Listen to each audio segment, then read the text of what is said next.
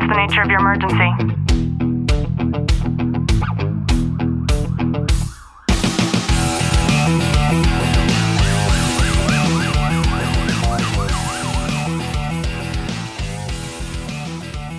Welcome back to the Tactical Living Podcast. I'm your host, Ashley Walton, joined by Detective Walton. Good, how are you? I'm good. In episode 721, we had talked about the hidden dangers of TikTok and unmasking the threat to American values. So if you haven't checked that one out yet, should be 2 episodes ago, I'd go back and listen to that one. Because in today's episode, we're going to talk about how you are the product navigating the digital world's hidden costs. So just sit back, relax, and enjoy today's content. Now, one thing that always bothers me is when people feel the need to complain about things that they either don't pay for or they don't realize, the sentiment of you get what you pay for. You know, it's really, there's always this unhappiness when it comes down to people buy something and we'll just use, they go onto Temu and I'm guilty of this and buying certain items. I'm like, oh, these are only $1. I'm going to buy 10 of them. And then you get them like, well, this is shit. Like, why did I even spend $1 on this item? It's funny you say that. Somebody had sent me we were talking about Temu, and then he sent me a picture of this tactical bag that he had just ordered. And then about a week later, he sends me a picture of that tactical bag, and it literally fit in the palm of his hand. Yep. And that's been the same problem I've had. But then we complain about it, but we expect it to be this.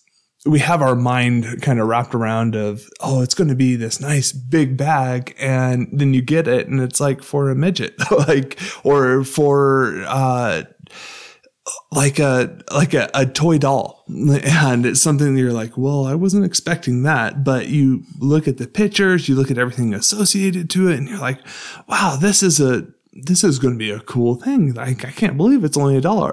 And then you get it. And now I understand why it was only $1. Yeah, and it's incredibly true when it comes to using social media platforms, because let's say that there's a problem with the server and for whatever reason, you can't use your Facebook or your Instagram for half of the day. The first thing that you'll see on your feed when it comes back up is people complaining about it being down, and you'll see that continue for the entire day and probably the rest of the following day. And in my mind, it's like, okay, well, you're not paying to use this product, so you don't deserve the right to be able to complain when there's a fault with it. And so that's one thing that I think is important for all of our mental health, to be able to understand that concept, because people get so upset over this sort of thing. And if you're getting that upset over this sort of thing, if you're running a business, then you probably need to outsource and not keep your eggs in one basket. If you are using social media as your only form of human interaction with other people, B, you probably need to expand that friendship circle outside of social media.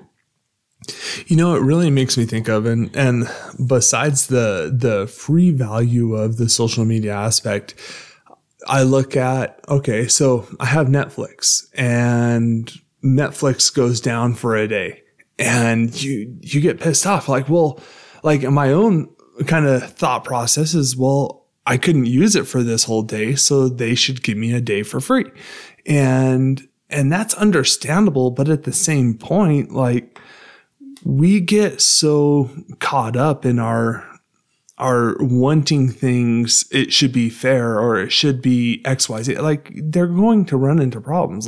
You can't always expect everything to work out picture perfectly, because there's a lot of outlying sources that Netflix per se can't control. Because what if it was your internet that was down and 90% of the country who has Netflix, it was working fine? So there's so many kind of outlying sources that you have to look at that you can't always just blame that particular server for that. Yeah. And the next point I want to make is when it comes to a free service like social media platforms, it's important for us to understand that you are the product. So what does that mean? The main point and reason for these platforms to exist in 2023 and beyond is to monetize, to make money off of you, to do that through different advertising ventures, to get people to take their card and eventually put it onto that social media platform for one reason or another. That's the entire reason. That's the only reason. They don't care about your Facebook group. They don't care about the conversations that you're having on Messenger. They don't care about you. They care about the data harvesting that they're able to conduct because you are on their platform. And the craziest part about this is people are so willing and forthcoming to put all of their private information stored into this data harvester that they don't even realize what they're doing. And I'm not saying that everybody puts their news out there on their main feed, but I know a lot of people have private, deep conversations within Facebook Messenger, for example. And we talked about the dangers of TikTok, but we don't realize that that information is getting stored, it's getting saved, it's getting put into a server, it's getting analyzed. AI now is more prevalent than it's ever been.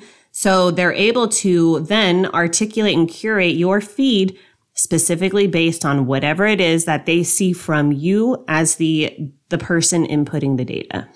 So not only that, you got to look at, okay, now you pair your Google account with Facebook. You pair your cloud account with Facebook.